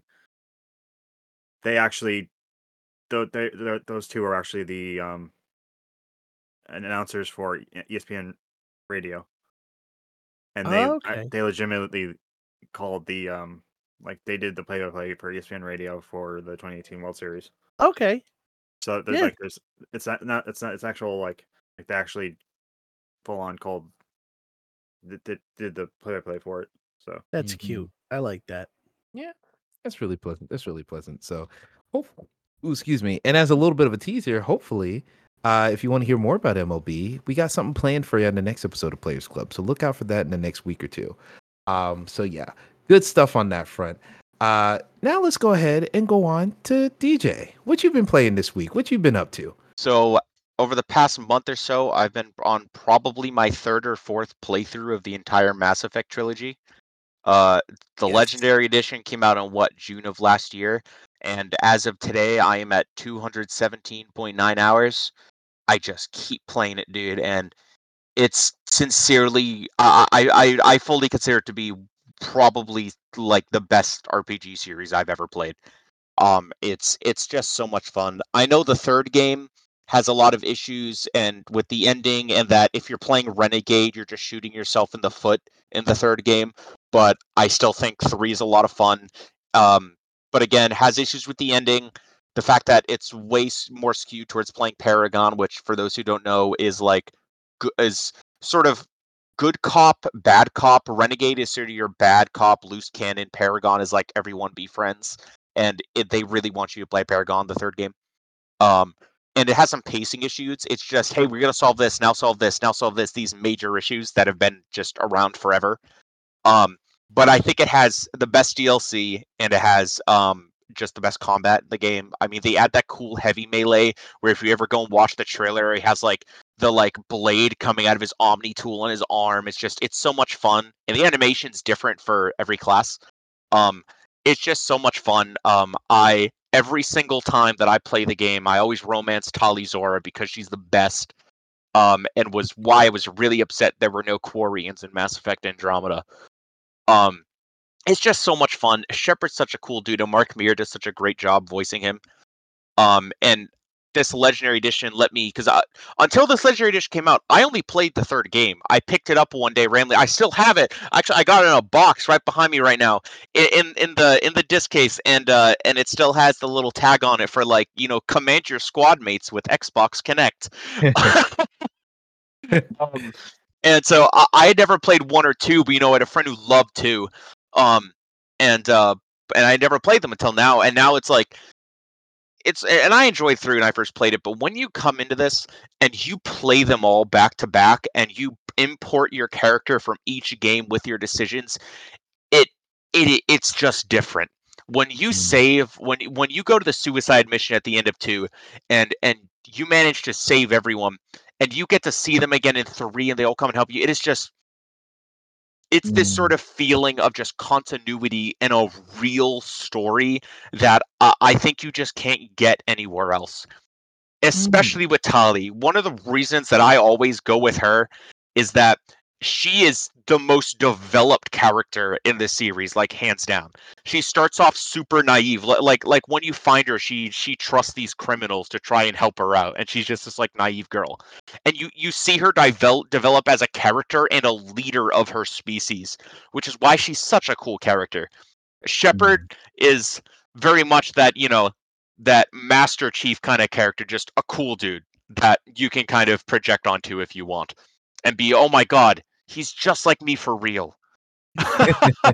and Chipper can do that, and he has the sickest fade, dude. I mean, look at that dude's hair. Oh yeah. I mean, so many Barber cool took his time. characters, so many fun interactions, and I love playing through it because every time I go through it, I'll take different characters with me through all these games because you'll get different bits of dialogue depending on who you have with you. And the modding community is great. There are lots of just quality of life improvements and even just like unique missions that people have actually put together or cut content, and that now I'm finally getting to play. And it's just, it's I can never get enough of this. It's now become just my go-to series for like, I don't know what to play. You know what? I'm gonna run through Mass Effect again. Damn. I respect the hell out of that. I had no clue that game was about that life in that way. I'll tell you what, I have a weird relationship with Mass Effect. I played that second game just because everyone wouldn't stop talking about it. Because that first game I heard was just not fun to actually play. It has not aged well. Yeah. See, the thing with the first game is it certainly hasn't aged well. The gameplay's kind of whatever. The story's decent, but there isn't really a ton of it. But the world building and setting that it created, even today, is unlike anything else. It's insane how much lore and little bits and pieces to things that there are. And when 2 came around, they really refined that gameplay. And then I think 3's gameplay is really the epitome of it. Yeah, I need to go back because I still haven't touched 3. What I might do is, because when I played that second game, I played it back on the PlayStation 3. Now that they have the remastered trilogy and everything, I think I'll go back, start from the beginning one day, and just run through that whole thing in the course of like I'd 2 highly months. recommend it. You can be one and not too long because there isn't really a ton to it, honestly. And I was worried when they first announced this because I looked and was like, when they announced this, the screenshots they showed were awful. Like lens flare obscuring everything. It was terrible. But now that it's out, it looks really good actually. Like they seem to have fixed that. So everything's great. It's a good time. The only thing is there's a DLC from the first game that's missing. It's like a survival mode DLC, and it's missing because I can't confirm if this is true, but I heard that apparently the source code for it was corrupted or missing or something, so they just couldn't add it because they'd Yeah. have to just make it completely from scratch or something. Mhm. Which is unfortunate, but otherwise, I really can't recommend the series enough. And the Legendary Edition is a $60 game that you get 3 games with all the DLC besides the one. It's like, and I mean, you do everything. It's easily 100+ hours of content. Like you may as well be playing a Xenoblade game. Like that's how much content you get in this for $60 for an amazing continuity and world that you can't find anywhere else. Well, I'll tell you 2 things. Number 1, that is a great deal that I don't even got to worry about because I'm sure I own that game. I have it through Game Pass, and I also have it through, True, I don't it is on know, Game Pass. EA Play. I think I got it from Yeah, like Twitch Prime. if you have Game Pass Ultimate, then you have EA Play as well, so it's on there. Bingo, bango. So yeah, I got it in 17 different ways. So at this point, it's just a matter of time. Time that I don't have because the only games I play are 4-hour long games. Like the last game we're going to talk about here today. This is the game that I played. This is the game I was hinting to earlier. The Gunk. Has anyone heard of the Gunk? I saw it, was eyeing it, and then found out it came out and was like, oh, that came out. But I've just never gotten around to it. But it always seemed kind of neat. Wasn't it one of those ones that like Xbox was hyping? Yeah, it was on like their ID at Xbox, I think, a few years back. Mm-hmm. Yeah, it that certainly is the was. game that has Fiona from Rooster Teeth, right? Yeah, Fiona Nova. She's the voice of the lead, actually. Yeah, I'll say right now, because this game was kind of, I don't know if they were marketing the fact that Fiona was a voice and that was like a big thing, but there's only 3 voices in this game. Like, there's only 2 characters that have actual lines, and then everyone else are aliens that just speak and talk like that, and you have to subtitle it. But I'll say right now, I enjoyed the Gunk a lot.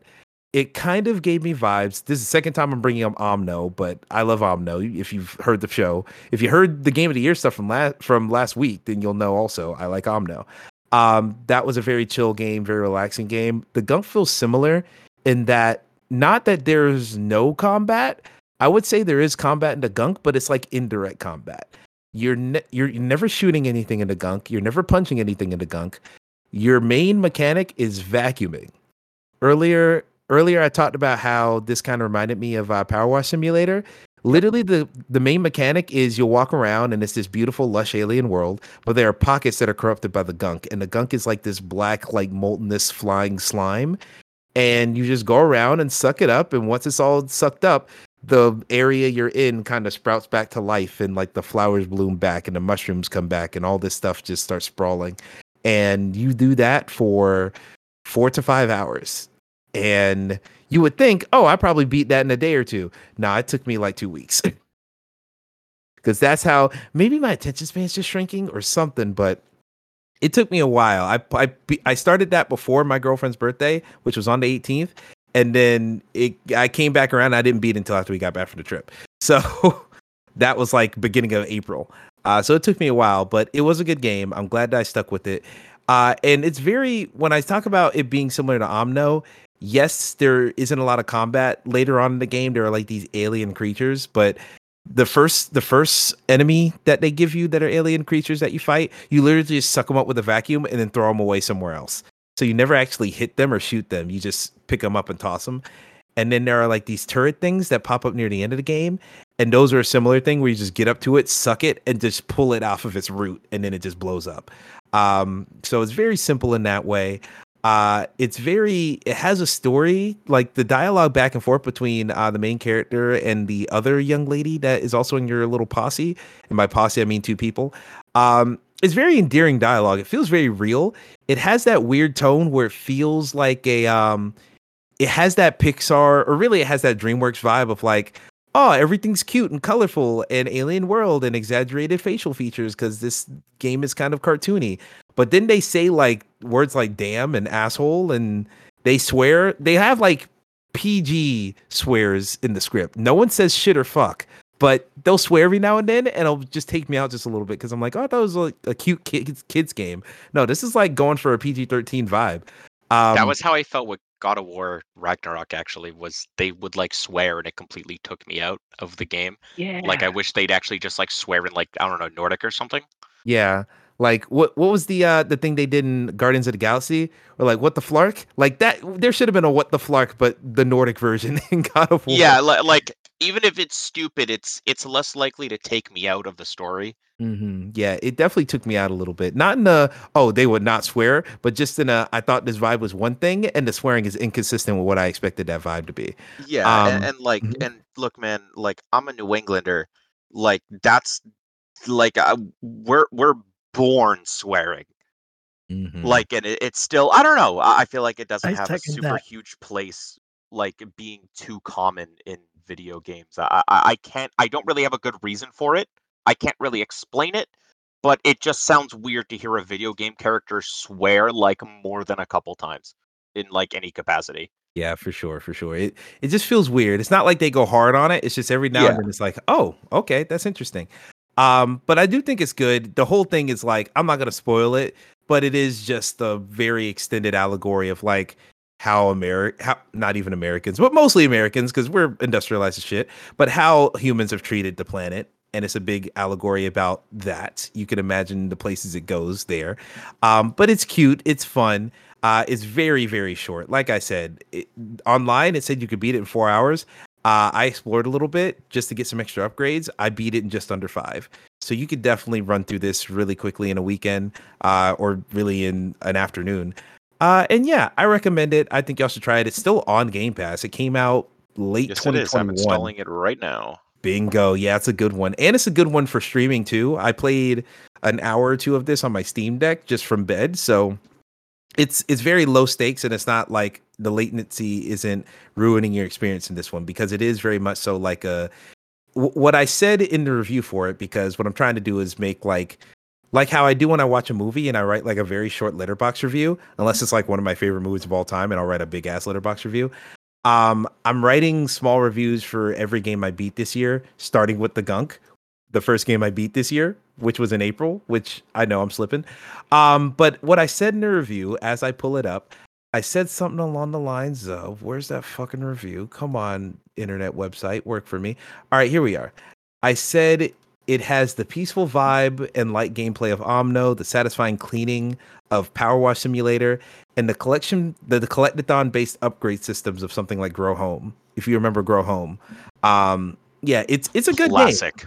Yeah, I think Grow Home is a classic. Yeah, I love that game. So I've played it like 3 times. It's a fun, relaxing game you can beat in like an afternoon. Yeah, and this is exactly one of those. So if you're in the mood for something like that, can't recommend this enough. And yeah, Fiona Nova killed it with the voice work. She really did good on here. So yeah, that's pretty much all we got. That's the whole kit and caboodle for this episode. Now, first off, I did not necessarily in this doc write a whole section for things to shout out, but I will shout out a few things. Of course, if you listen to everything in this feed from last week, the Game of the Year stuff just went live. All of that wrapped up last week. So if you want to see what we thought about all of the games of last year, I know we're like 4 months late and that's my fault, but we still have those opinions up there. Go ahead and check that out. Also, something that happened while we've been on this hiatus with this show, April 1st has passed. It is come and gone. And I love this fucking article from fucking Josh Miller put up this fucking thing. VG Fools, it's time to remake the Guy game. I can't believe it. I saw this shit and I was fucking flabbergasted with this fucking joke. This is exactly my type of humor. So that, yeah.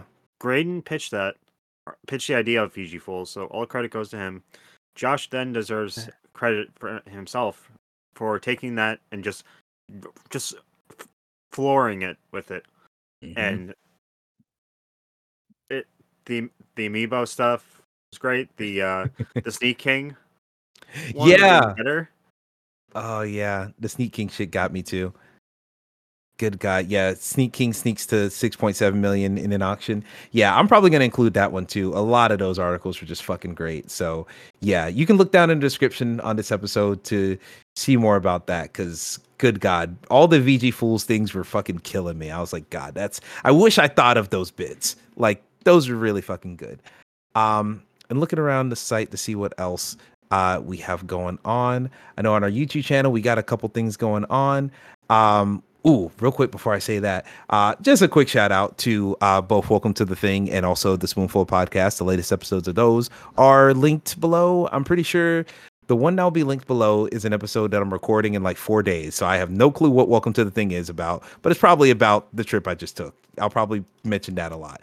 And then also Spoonful that is coming out in 2 days from this recording. That is also mostly about the trip I just took. So if you want to hear what went down in LA, what went down in Boston, I got stories. So listen to that. It's a good time. But as far as YouTube goes, for the personal channel, for the VGU channel, we got Edge's Road to WrestleMania. That whole series has been going, and it's still going a little bit longer. I'll say right now, when I went to WrestleMania, as someone who does not follow wrestling at all, I was flabbergasted that Edge was still wrestling. I was like, wait, was he here in like 2002? And they're like, yeah, he's been in therapy for 10 years and now he's back. And it's like, holy shit. So yeah, crazy Edge is still here, and crazy that you have a series right about that. I totally had not been sitting on that for like a year or two. Hey, they don't need to know. Yeah, you recorded this last week. All of this just came out, or not last week. You recorded this in February, right before March started. There you go. No one knows any better. So yeah, you can check out that video on the channel, or that series of videos actually, and you're going to be getting some more of those over the next couple weeks. So shout out to that one. Also a VGU rewind for Rage, the original Rage. I really respect that one, Al, because you know me, I really like Rage 2. And I played Rage 1, but it's cool to see where the excellence that is Rage 2, the relative excellence, let me be honest. It's good to see where that came from. So shout out to that one. And let's see what else we got here. Another VGU rewind with Rocket League. If you want to see a big old what would I say? A cultural phenomenon? Is that fair to say? Yeah. For Rocket League, yeah. If you want to see something about that, then yeah, that shit is good. So check that out in the description as well. And we got some other stuff coming out pretty soon, but nothing I'm gonna spoil quite yet. I'm trying to play out in my head because we're recording this pretty early. This thing comes out like more than a week from now. Let's see. There's gonna be some. I mean, we're been recording some VG Plays Pokemon stuff. Ah, yes. I managed to record OBS has been difficult lately. OBS been on some BS. Yeah, oh yeah. I mean, yeah. So I've been I've had to rely on the Elgato, like the Elgato proper software. Yeah. And yeah, I just wanna nuke that thing for more, but Are you using the software where it has like the rewind function and all that stuff? Or are you actually? I might just hit you up on that later on because it's almost 1 a.m. Let me not keep you up too long. But yeah, I might be able to figure out something on that, or I might not. I don't know yet, but we'll talk it out probably tomorrow. And so yeah, we got that coming.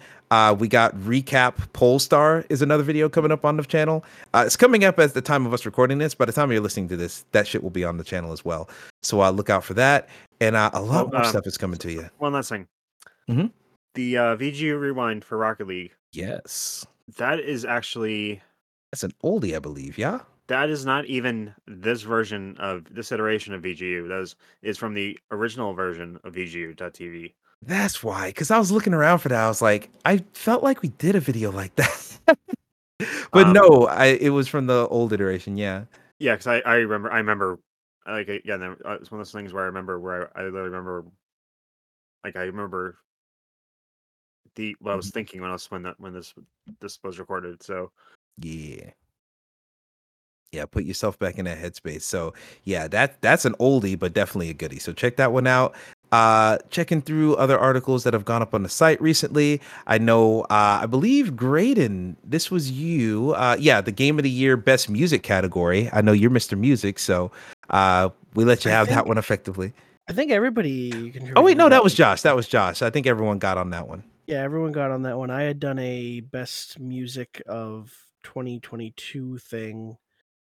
Was that the best albums? I did do that. I did best album, my top 5 albums of the year too. That's it. That's come out since the hiatus. Yeah. Yeah. Now the Ultra Kill soundtrack wasn't one of them. That's a problem, by the way. You and I are gonna have to talk about that. Okay. Oh no! Lock your doors. Wasn't the Ultra Kill soundtrack. That's a problem. Yeah, we got a lot more articles out here. We got Game of the Year Best Narrative category. You can also check. You also got the most anticipated game for this year that also came out somewhat recently. We got a lot of stuff coming, and of course all the Game of the Year stuff that came out. More stuff that I'm trying to do. I want to do some more stuff for the site. I have to make time, but I got a new schedule at work, y'all, so I'm off every other weekend, so maybe I can actually have that time. But I'm not making promises until I fulfill the ones I've already made. So let's go ahead with that energy. Let's go ahead and go to sleep tonight, because I need it if I'm going to put out these Game of the Year videos, or not videos, these Game of the Year podcasts tomorrow. So I got to sleep so I can wake up and do that in the morning. So with that being said, first off, DJ, thank you for hopping on here. Hopefully you enjoyed the first time. It's been a blast. Yeah, it was a blast being on here with you. We are, seems like we're kindred spirits as far as gaming taste goes. So yeah, it's nice having you on. I'm always happy to share my opinions, or as I call them, facts. Jesus. I respect that energy. I respect it a lot. And Graydon, once again, thank you for hopping on, even though you're a little tuckered out there. Hopefully you can go to sleep now. Yeah, it's my pleasure. You and me both, Graydon. I'm leaving tireder than I started, which I didn't know was possible. But hey, great. I had a great time. Yeah, that bed's gonna feel great. I'm telling you that. And same for you, Al. Hopefully you're gonna get a good night's sleep tonight. Yeah, I definitely need that. I totally not gonna play more. It'll be or contribute more to the 81 hours. Yeah, that might be enough time. You can definitely put some more hours in later on. It's sleep time tonight for all of us, I suppose.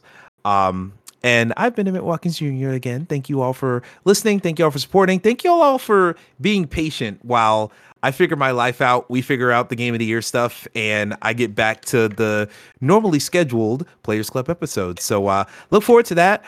Little programming note. I did say this at the end of the Game of the Year stuff, but I'm just going to reiterate. We're probably going to be looking at Players Club episodes being every 2 weeks, because right now it's a little bit easier to schedule that since I do have that every other weekend off. One weekend where I can plan the show, one weekend where I can actually record and edit it. So we're probably going to be doing that for the next little while.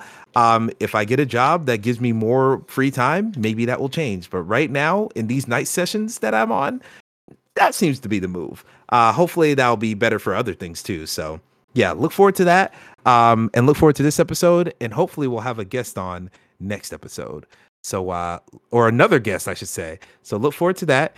And then yeah, that's pretty much all we got. Thank you all once again. And as I always say, keep it real, keep it trill, and play on, player. Peace out, y'all.